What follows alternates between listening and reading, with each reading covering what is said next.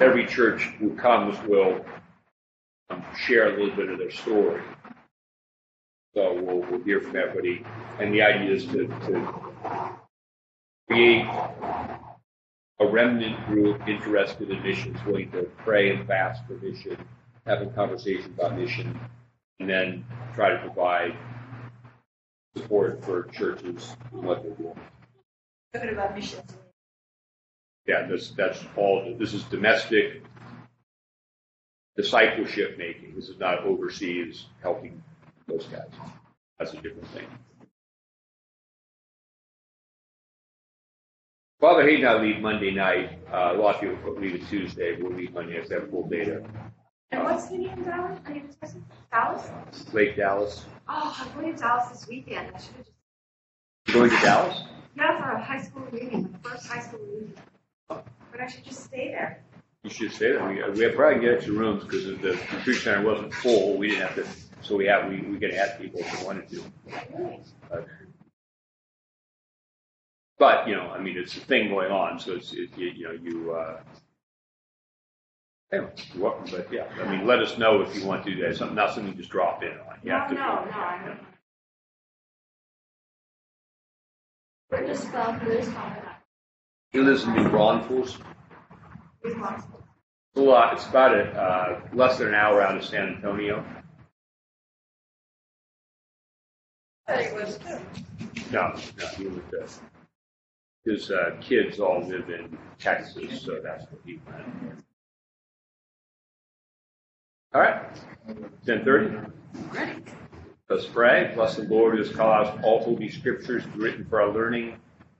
Grant we may in such wise hear them, read, mark, learn, and inwardly digest them, that by patience and comfort of thy holy word we may embrace and ever hold fast the blessed hope of everlasting life, which has given us our Savior Jesus Christ. And incidentally, because of that mission retreat next week, there will be neither Mass nor Bible class next week. We'll all be there. There's nobody to fill in.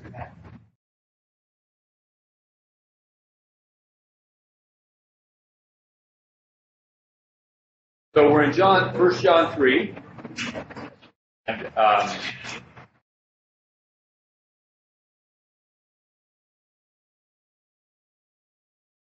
some of the themes that, to refresh our memory, some of the themes that John is focused on. 1 John, much like John's Gospel, focused on the incarnation. The Word was made flesh, and John began by telling us that he was going to communicate what he'd seen and touched and handled concerning the Word of life. So the tangible historical reality of Christ is emphasized by John. Then what's emphasized is that he and the apostles are witnesses to that historical reality. And they deliver that to the church, which receives that witness.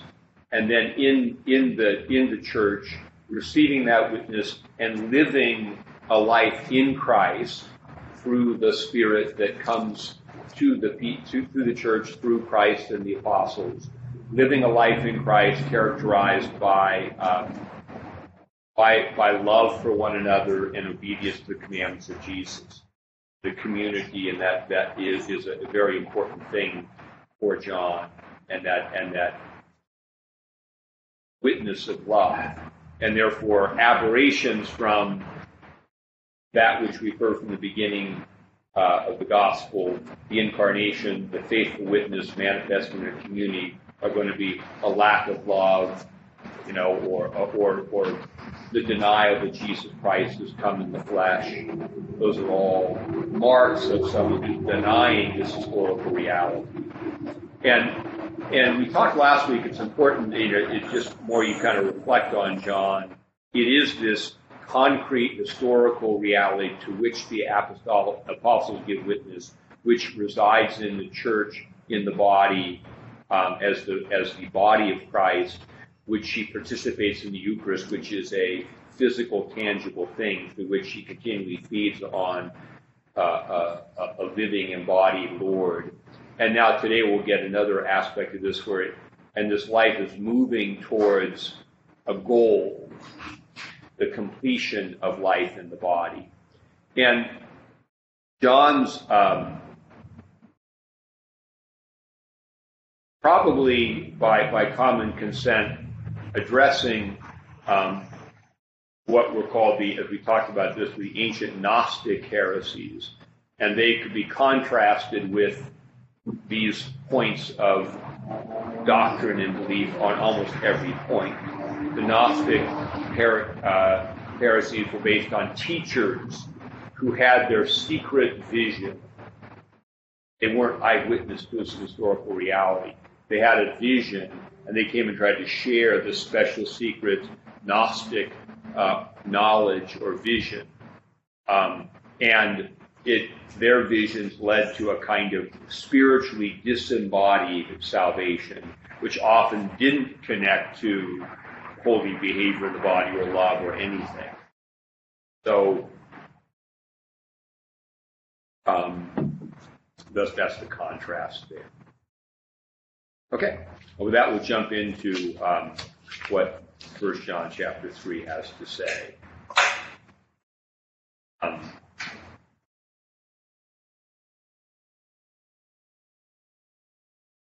Chapter 3, verse 1. Behold what manner of love the Father has bestowed upon us, that we should be called children of God. So, I think this is, the power of that statement is sometimes missed in the modern Western world when the doctrine of sin has been diminished and everyone, we're all children of God. Everyone just assumes, you don't really have to do anything to become a child of God, you just are. That's not, the Bible doesn't say that. The Bible says that through sin, humanity is estranged from God. And so the privilege of calling God Abba Father is given through the new birth, the gift of the Spirit by which we are born again as children of God. So this is crying in the liturgy when we come to present the sacrifice of Christ, remember that, and through that, remembering that action of Christ on our behalf and being joined to it, now we're bold to say, Our Father. So the prayer, Our Father, the Lord's Prayer, is not a generic prayer for everyone to say. It's a specifically Christian prayer to be said by those who've been made children of God by the gift of the Spirit. St. Paul says in Galatians, God has sent forth the Spirit of His Son into your hearts, crying, Abba, Father. That's where the confession. So that's the love He's given. We're children of God. Sometimes we take it for granted because in our culture we just assume everyone can talk to God. There's no real barrier to overcome. So we miss the real impact of that sometimes. Therefore, the world does not know us because it did not know Him. Now, who's the him there? Right. I think it's Jesus. Did not know Jesus. What's the evidence that it didn't know Jesus?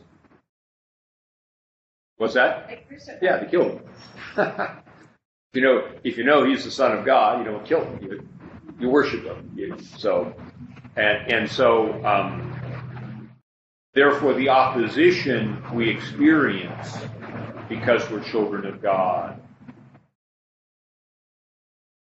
mirrors the opposition He experienced to who's the Son of God. And the more we live as children of God in the world, truly representing the Father and the revelation in Christ, the more we'll experience opposition. And we'll get into a little bit later on when He talks about Cain and Abel. But when we do what's right and aren't afraid to speak the truth, it exposes what people are doing wrong, and they don't want to hear about it. So that's where it comes to hostility.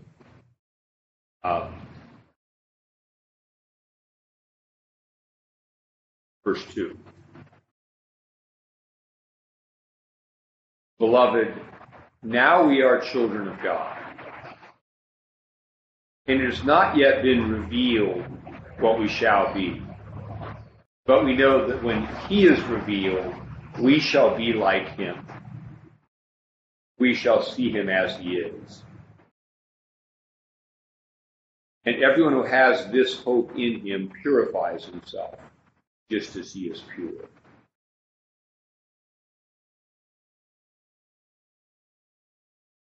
So what's this talking about? When will he be revealed? It's interesting, the language here, because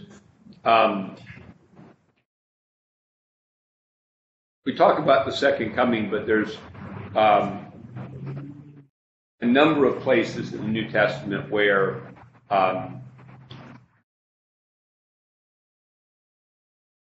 it's called the appearance of Christ. And even the word apocalypse, which usually is seen to be understood as, destruction, really means revelation. So so he'll be made known. And the revealing, I think, would have the idea, because part of the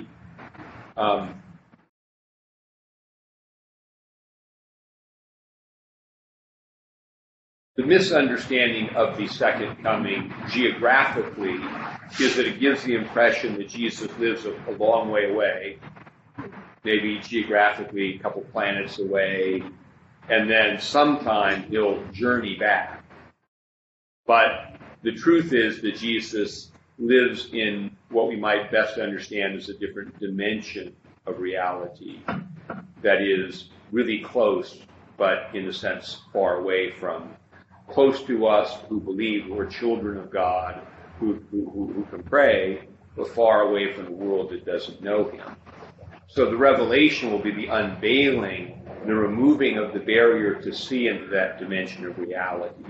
And to understand this a little bit, we just say, for example, that, most people believe in angels in one way or another. Have you ever seen one? You assume they're there. So the revelation would be the making known of that which we can't see. There's a story in the Old Testament, I believe I can't remember if it's Elijah or Elisha, where the Syrian army surrounds his home because they want him the Syrian king wants him to command to tell him how the Israel army is getting all this military secrets.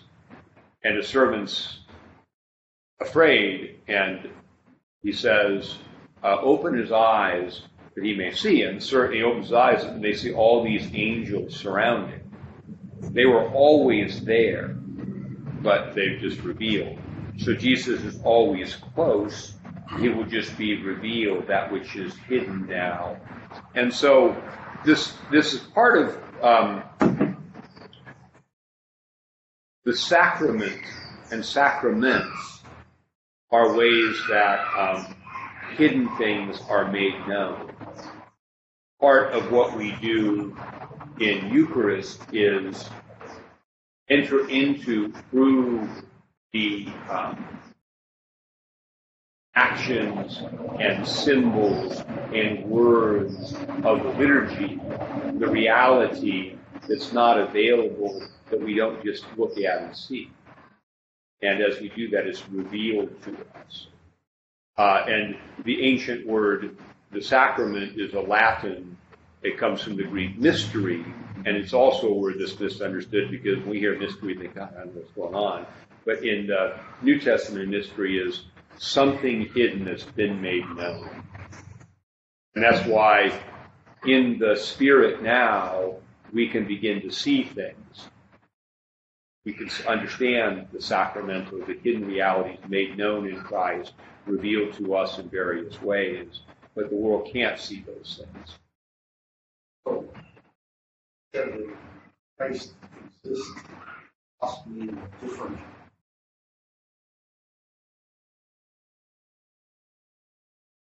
Well, I think dimension might be a way to think where of do we it. get hints about that in the Bible? What's that? How When he ascended. Well, I think we get it in the juxtaposition between the idea that he ascended, he returned to the Father, but also the teaching that Jesus isn't very far away from you. He will never leave you and forsake you, so he's not really far away. So he went somewhere that's far away, but it's also close. I think it's interesting. Ponder raised again, visited the apostles up in the upper room. Wall, physically there, also on the road to Emmaus. Well, he did, and he revealed himself, but then at dinner he just went. I know. So all of a sudden he's gone. So now you see me, now you don't, kind of thing. But it's the point would be that I think you're following on your point is that so he made himself known, but also so this revelation therefore is the idea is that we're living in a reality of a thing in life in Christ, abiding in Him. We're looking for Him to appear, and this is something we might just digress on for a minute because I think it's really central to understanding the proper orientation of the Christian. Because a lot of the talk about the second coming or His appearance has been caught up for in ideas like, well, the early church thought He was going to come right away, and He didn't come right away, and we don't know when He's coming, so we don't pay much attention to that. We just go on with other things. But the chronology or the time of this coming is really not the point of our hope for the coming. It is that the encounter with Christ is always the telos of the Christian life.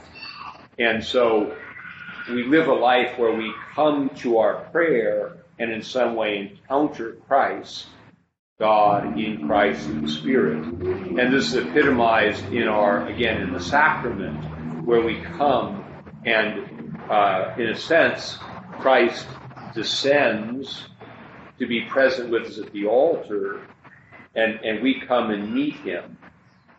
And in a sense, that prefigures this. When He's revealed, we'll see Him as He is, and now we see Him, as St. Paul says in 1 Corinthians, through a glass darkly, but then face to face.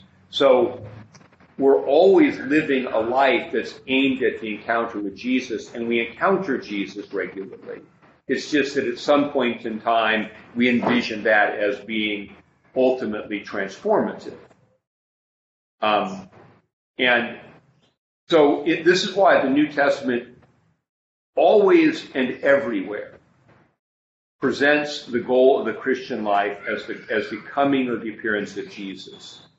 Has very, very little about dying and going to heaven, which is seen as an interim thing you do while we're waiting for Him to come.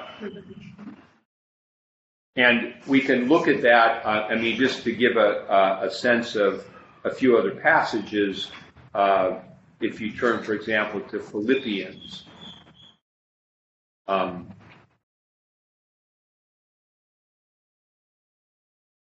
It goes Ephesians, Philippians, then Colossians.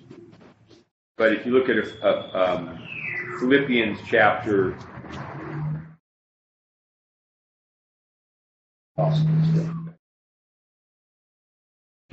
3,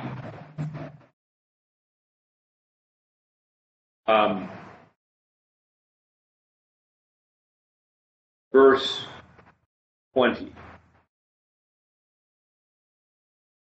For our citizenship is in heaven, from which we also eagerly wait for the Savior, the Lord Jesus Christ, who will transform our lowly body, that it may be conformed to His glorious body, according to the working by which he is able even to subdue all things to himself.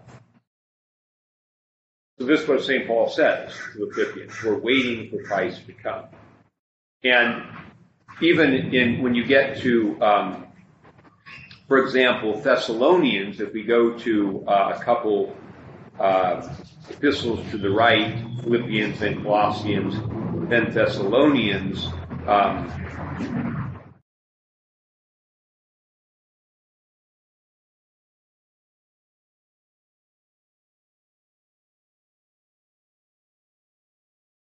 chapter 4,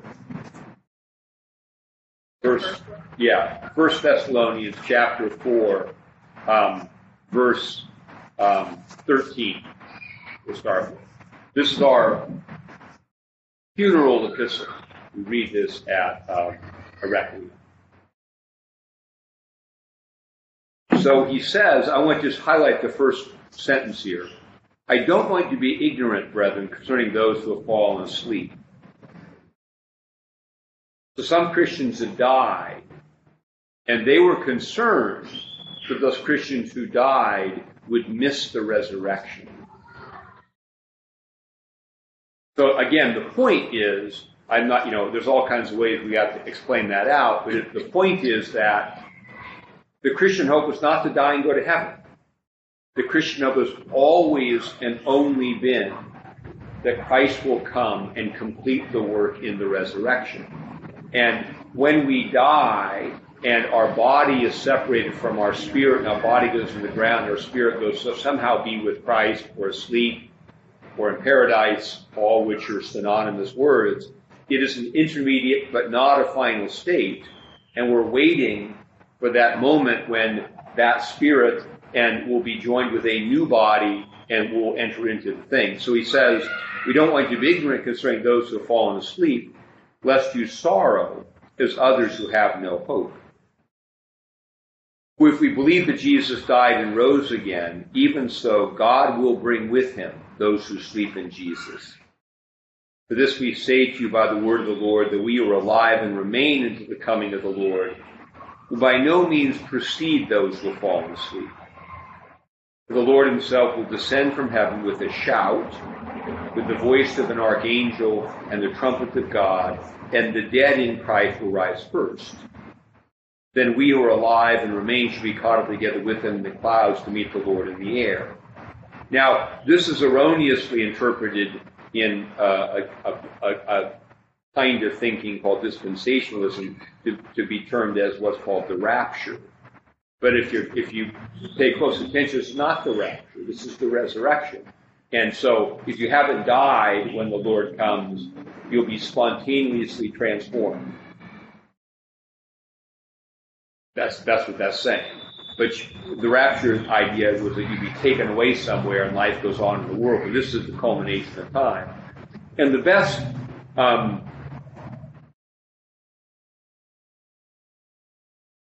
explanation of why we're caught up in the air as the Lord comes, I've read, is by N.T. Wright, who says that the King is coming into the new creation. And there's this transformation. Jesus calls it a regeneration. And the whole creation is being restored. The King is coming, and he gathers those who are his, and they follow him into their inheritance in the new creation. So we're not caught up to be taken away. We're caught up, follow him into the new creation, the new thing. And then one other passage, just to kind of get some of the, I think that it gets a little bit more at what John is getting at, is Romans chapter 8.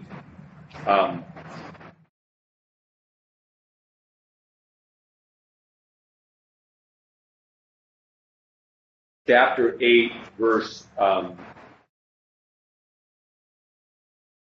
22.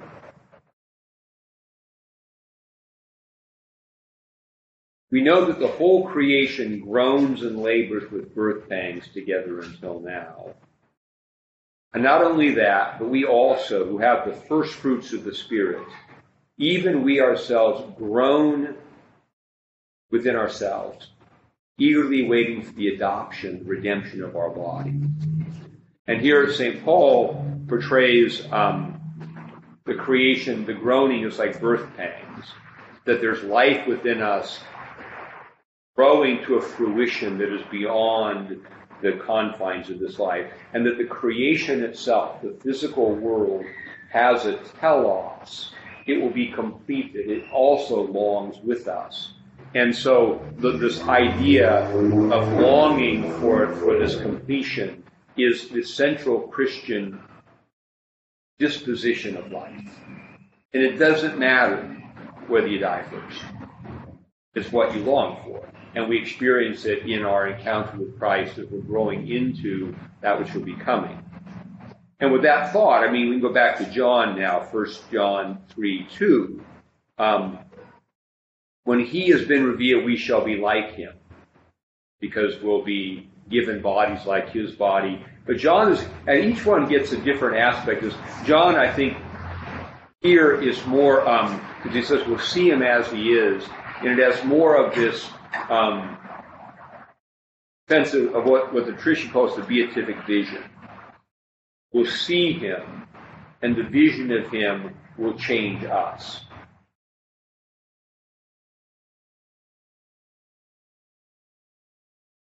And that's the longing to see, which includes the body, but John just focuses more really on his seeing.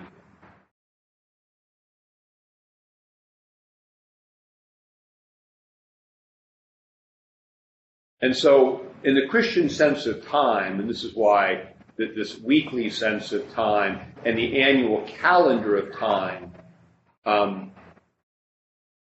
if we see it rightly, will help us to understand this, that time is always moving towards its completion or telos in Christ. And so each week begins in Christ in the Eucharist on the Lord's Day, in which we participate again in the resurrection and receive life. We go out into the world as witnesses, and we come back on the 8th day, which is the completion, because the Lord is coming, which is also the first day. But each of these cycles of weeks moves us forward, because this Sunday is closer to the telos than last Sunday.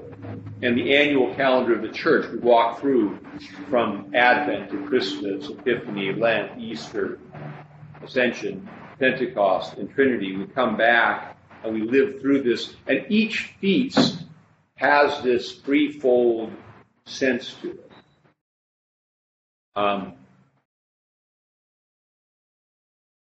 Remembering some past event that we read about in the Scriptures, experiencing that past event in some new way right now by the way that Christ comes to us through the Spirit, in anticipation of the completion of that in the telos of all times. This is the quintessential Christian disposition that John is really getting at, rooted in an historical thing, experiencing the present moment, looking forward to the completion. This verse. We know that when he is revealed, we should be like him. We should see him as he is. And everyone who has this hope in him, we want to be like him, and we strive to be like him, purifies himself. This is what makes us clean. We grow in this vision even now. We'll see him as he is. Then we go on to verse 4. Whoever commits sin also commits lawlessness, and sin is lawlessness. And you know that he was manifested to take away our sins, and in him there is no sin. Now, John has already told us that if we say that we have no sin, we deceive ourselves. And it's very important that what we should understand St. John is talking about here with this idea, you don't sin. He's not really thinking about this life that is so flawlessly moral perfect that you never make a mistake. He's thinking that he's talking really about the sort of what we might call the practice of sin. where you're living a life where you're habitually doing that which God calls you not to do. And so if you're practicing this, that's lawlessness. He was manifested, Christ came to take away sin, in him there is no sin. We don't sin. So, verse 6, whoever abides in him does not sin. Whoever sins has neither seen him nor known him. That is, does not practice sin. Whoever abides, of course, we incidentally do selfish things, we get distracted, and we are aware of it, and we make a confession, and we come back, and of course, every liturgy has a confession. But this is part of the practice of righteousness. Part of the practice of righteousness is awareness of what we've done wrong and growing in the right. But if we willfully say, I'm out of here, I'm doing this other thing, that's the practice that Satan's talking about.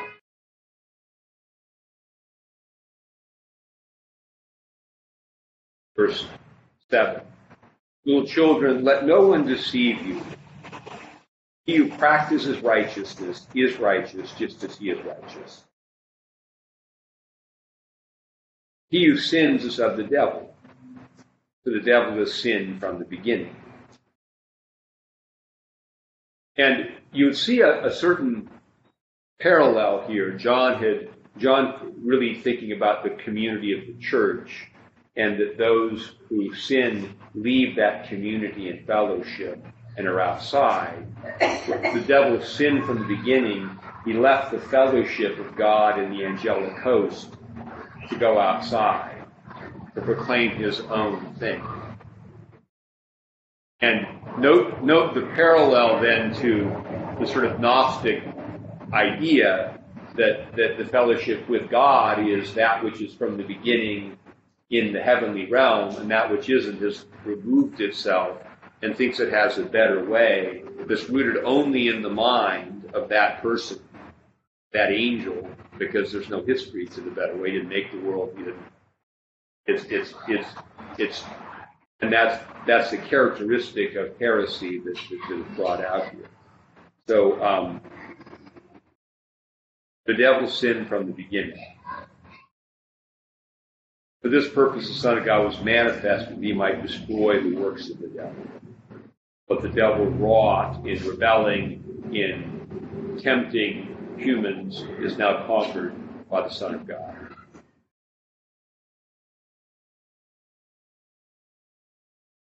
Verse 9, whoever has been born of God does not sin, for his seed remains in him, and he cannot sin because he has been born of God. Now, if you read this, cannot practice sin, there's a certain biological reality, spiritual biological reality to this, that if you live in Christ, live a life of prayer, and he's with you, it's going to be really hard for you to continue on in the practice of doing the wrong thing.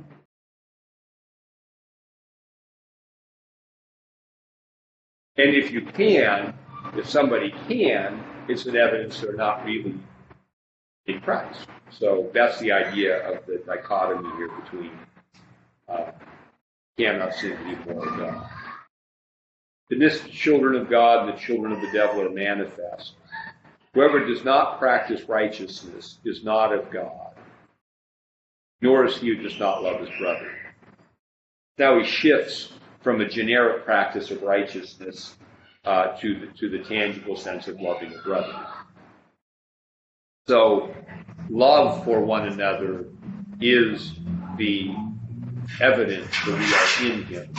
By this, all men will know that you are my disciples. You have love for one another, which also comes from John. Back to verse 9. I have a problem with that. Whoever has been born of God does not sin. I have been born of God and I sin. Well, again, if you practice sin, do you practice sin? Why it wasn't more clearly. Well, it is pretty. If you take that teaching in the overall context of John, it is pretty clear.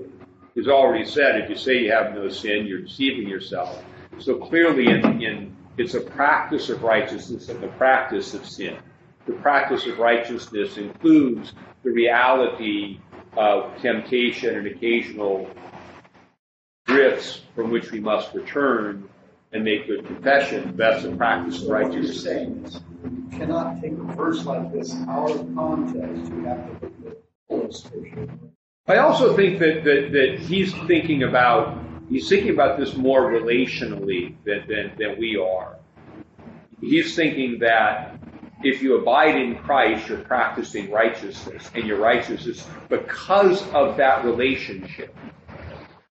And in that relationship, it's not a daily, you did this, you did that. You're in that relationship, your sins are being cleansed as you just naturally become aware, and he had that actually back last time when he said that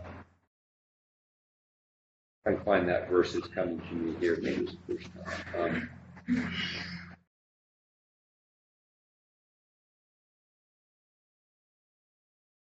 Those who are children of God,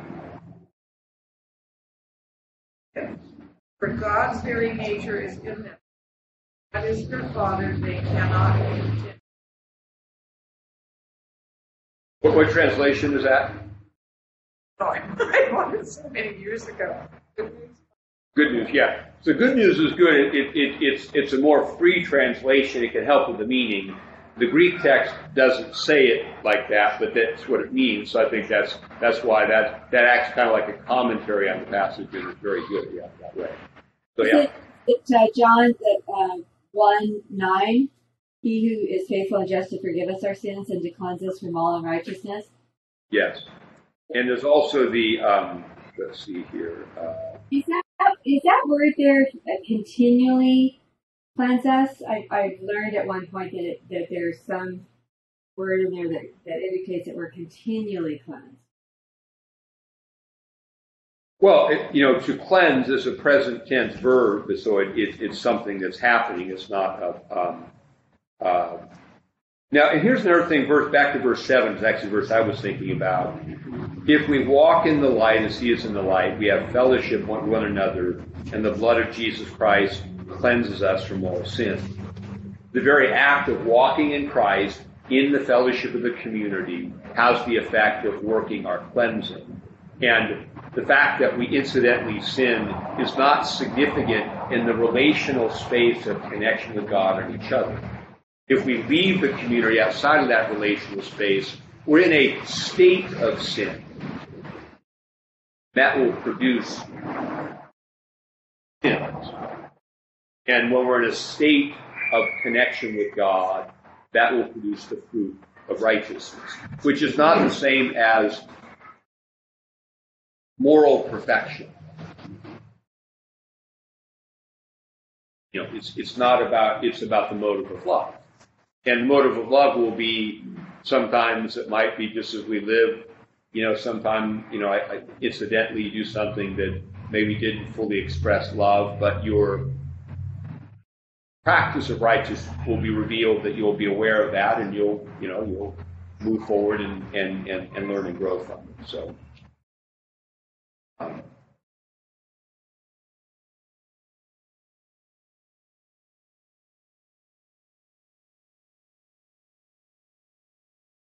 the other thing too about does not sin, it's not really what John's getting at, but I think I'll highlight it, is that, and why the community is so important, is that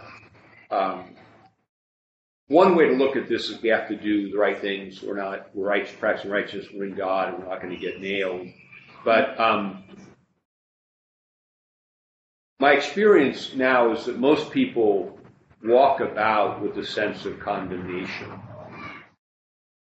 And it's not so much that they need a greater moral review as they need to understand it's okay. And to be freed from the burden of accusation, that's a necessary first step. Then you're free to love. Because you're no longer trying to, that's legalism. It's like I did right, and you like I did this, like you develop a whole apparatus of how you justify yourself, and the idea of living in a relationship with Christ is you're already justified. And your incidental sins don't make you out of the kingdom, into the kingdom, out of the kingdom, into the kingdom. You live in a state any more than when your own child, because John uses this, does something selfish that afternoon. You're out of the family to get that straight. You're going to correct. There'll be some discipline, but you're in that space, and there's justification. So this is why leaving that space, and it's interesting too that Gnosticism, ancient and modern, in the esoteric forms of Gnosticism, was very anti-communal. You had to do your own thing. And we see this today. I find my own path, and that's false because you can't. John is saying you have to love one another in community, and the fact that you are committed to the work of loving the difficult other people in community and not going to run away from it means you're facing yourself and your own difficulty. And so the communal dimension of the church is really, really important. It's not incidental to it, especially not to John. So, not love this brother, verse 11. This is the message that we heard from the beginning. We should love one another. From the beginning, clearly, of time, but also from the beginning of the gospel, where Jesus, who they saw and touched, said, love one another. Not as Cain, who was of the wicked one and murdered his brother. And why did he murder him? Because his works were evil and his brothers were righteous. So, why was that? I mean, it doesn't really make sense on the face of it that you have a situation where two brothers, one does the bad, one does the good. Why does the bad one want to kill the good one? Living in the wrong state. What does the presence of the good one do to the bad one? Makes him look bad. Huh? Makes him look bad. Makes him look bad. Condemns. Or it's revelatory. When you see the one doing right, you realize, oh, I didn't do right. So the real thing we need to do then is get rid of the evidence. And so Jesus in the law is, in a sense, too, in the sense that they murdered him, confronted Israel with its sin by being the righteous one. And they're all very angry with him because in him articulating and representing the essence of the Torah, he highlighted the various ways that they weren't actually doing. So when we live in a state of love, a lot of people won't like it. And especially him, he says, do not marvel, my brethren, if the world hates you. And in a sense, as the world has drifted, there is sometimes a kind of hatred that accrues to the church. I want to make a distinction here because sometimes the church seems to deserve it when it gets and says stupid things and behaves stupidly or has its own scandals that are. But when it simply articulates the truth about something, and the world doesn't like being confronted with the reality that what it's doing is not that thing. And in general, that's the kind of thing we see more and more of in a world where all the standards of what is true and right are being rejected in terms of gender, sexuality, all these things. And we stand for, represent the truth that you can't make it up. Not like that. People don't like people who can't do that. And it's interesting also, too, the very, not to just light very briefly on the gender thing, which is a big topic that I want to do injustice to, but a lot of this has to do with not scientific evidence that somebody who was this wants to be that, but an inner feeling that I want to be who I want to be, and that you can, versus the concreteness of John's gospel that no, this is who you are. And there's a real struggle, I want to be clear here, in the human condition, in our disorder, people struggle deeply with issues of attraction and sexuality and things like that. And so the church should not approach those struggles with a voice of condemnation, but nor can we approach them by saying, your answer is to pretend you can be what you can't be. And part of the redemptive path of the cross, and we all have to participate in this, is the truth that we're all called to suffer, because we all participate in this disorder called sin.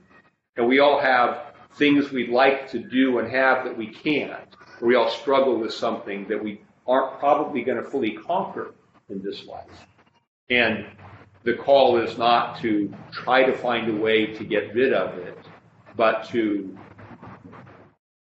connect in our pain with Christ, who on the cross took the pain of the world upon himself, and unite our struggle for righteousness with his atoning sacrifice, and pick up our cross and live faithfully in that space. And the message of church, that is more fulfilling for people.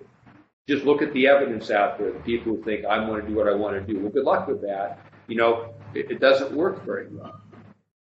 It results in high rates of suicide. Because why doesn't it work well? Because it's not real.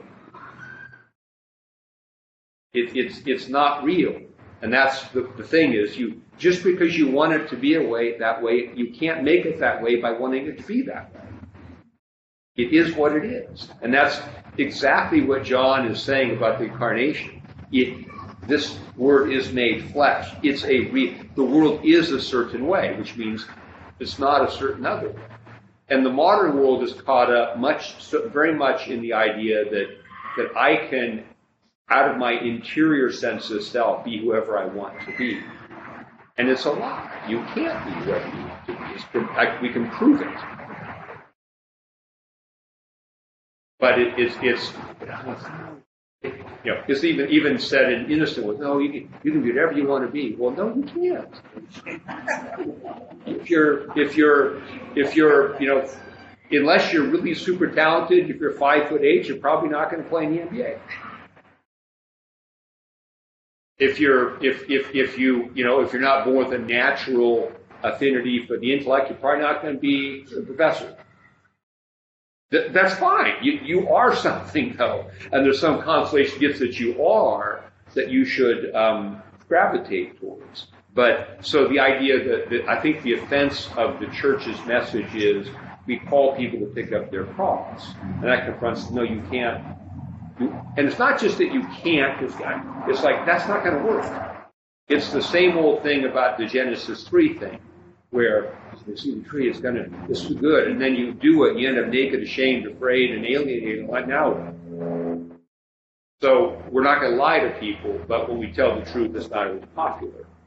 But so the truth in love, and this is one thing I have to be careful. It's not this you're bad.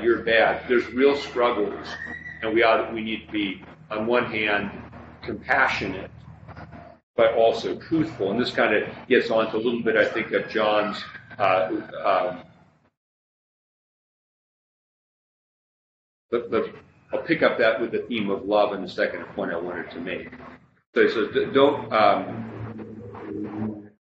do not marvel, my brethren, verse 13, if the world hates you. We know that we have passed from death to life because we love the brethren. He who does not love his brother abides in death. That's an interesting statement. Our love and community is the evidence that we are living in the life, which suggests that if it's not there,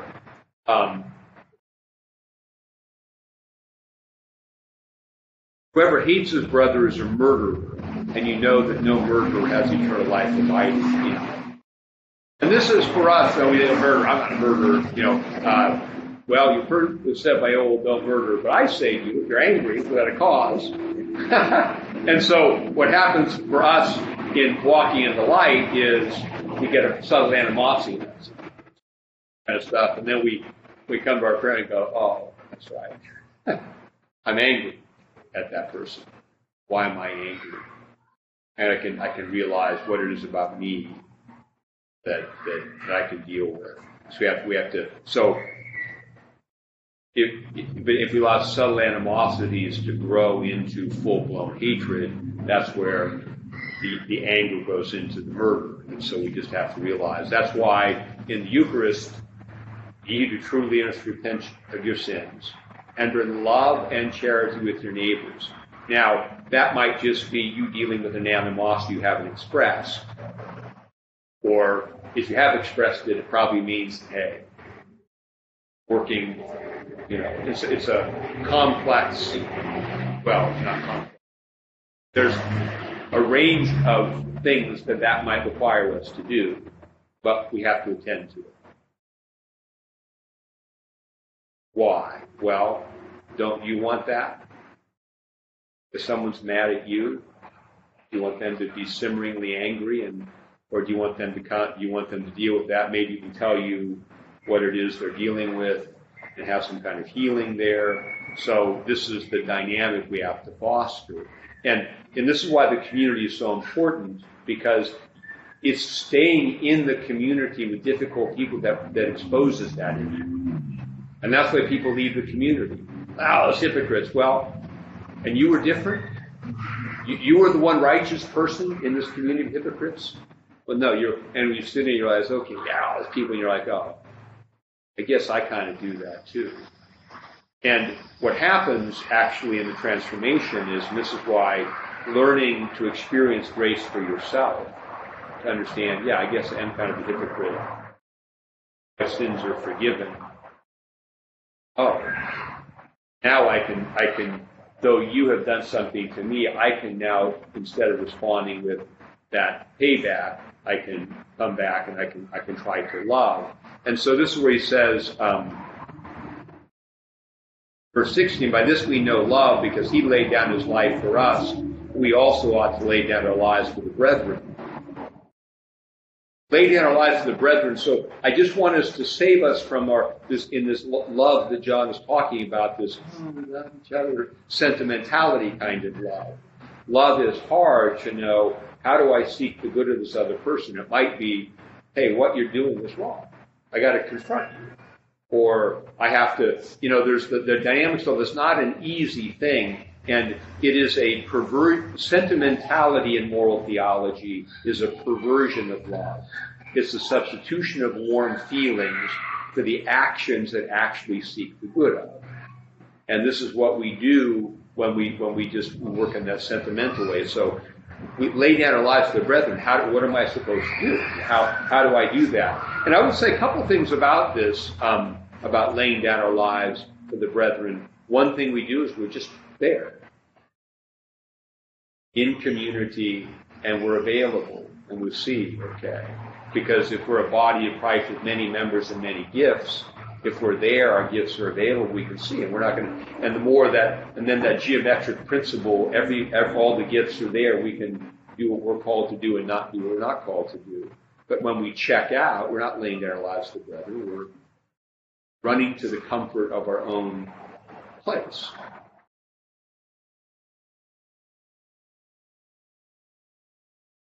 But whoever has this world's goods, verse 17,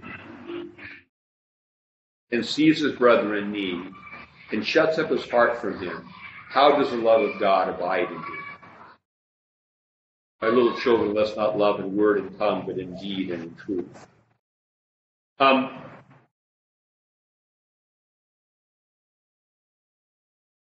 So the first thing we have to be clear about here is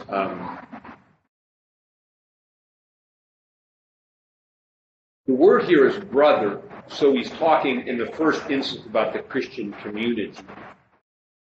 In the community, we see a brother or sister in need that we can actually do something with and don't expend ourselves. How does the love of God abide in us? Now, this can be simplistically meaning that every time I see a need, I'm supposed to shell out some money.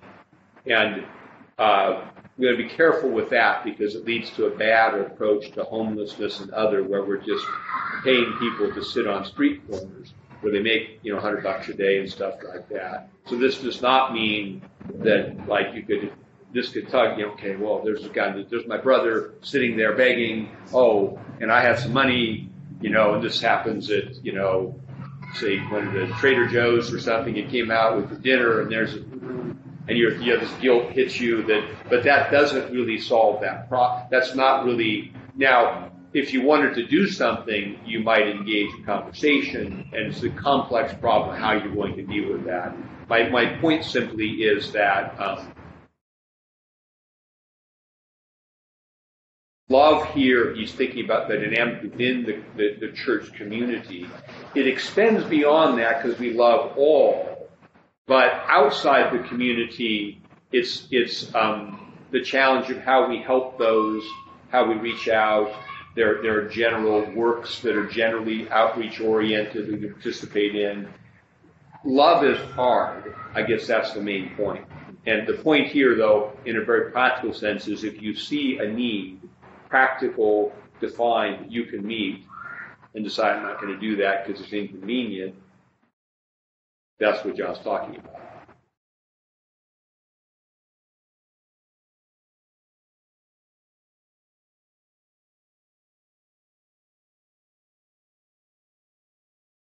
St. Paul has a line, do not withhold good from those to whom it is due, whether it is hits me in the head tonight. All right.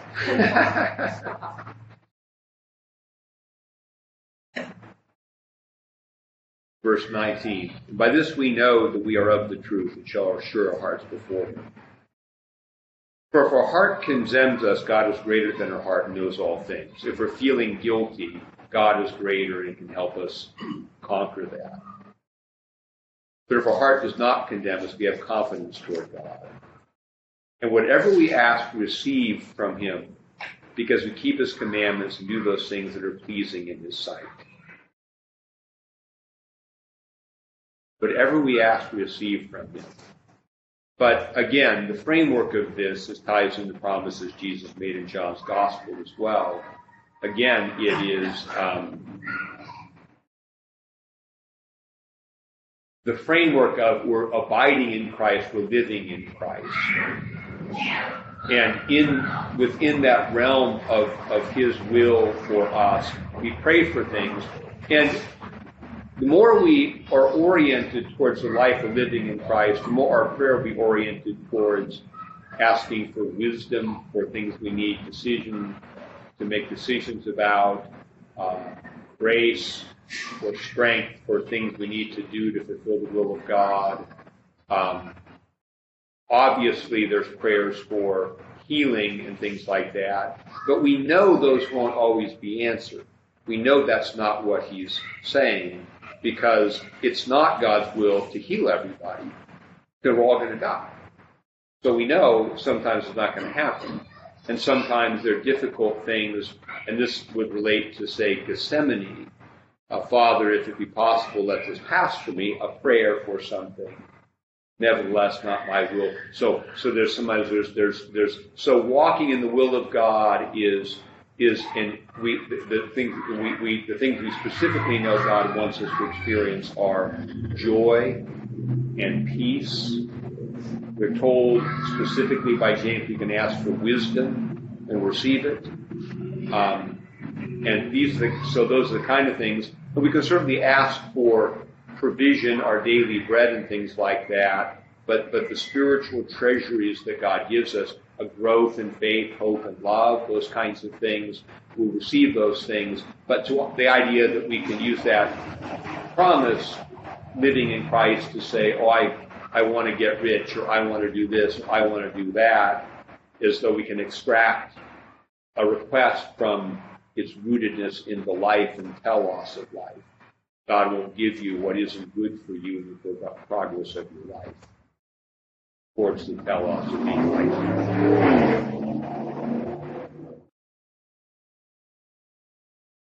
And part of the idea here that what we ask to receive, because we keep his commandments and do those things that are pleasing in his sight, just as we have children who are doing the right thing, we like to do things for them. So our Heavenly Father, it's his pleasure to do good things for us as we try to do his will. And this is his commandment, that we should believe on the name of His Son, Jesus Christ, and love one another as He gave us commandment. Main things: faith in Jesus and love for those who bear the image of Jesus. Everyone who keeps His commandments abides in Him, and He in Him. I mean, this we know that He abides in us by the Spirit whom He has given us.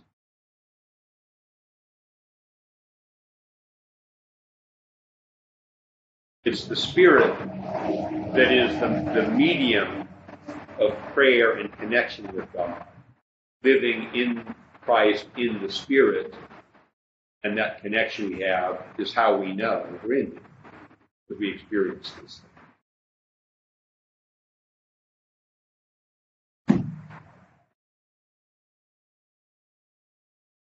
Yeah, anything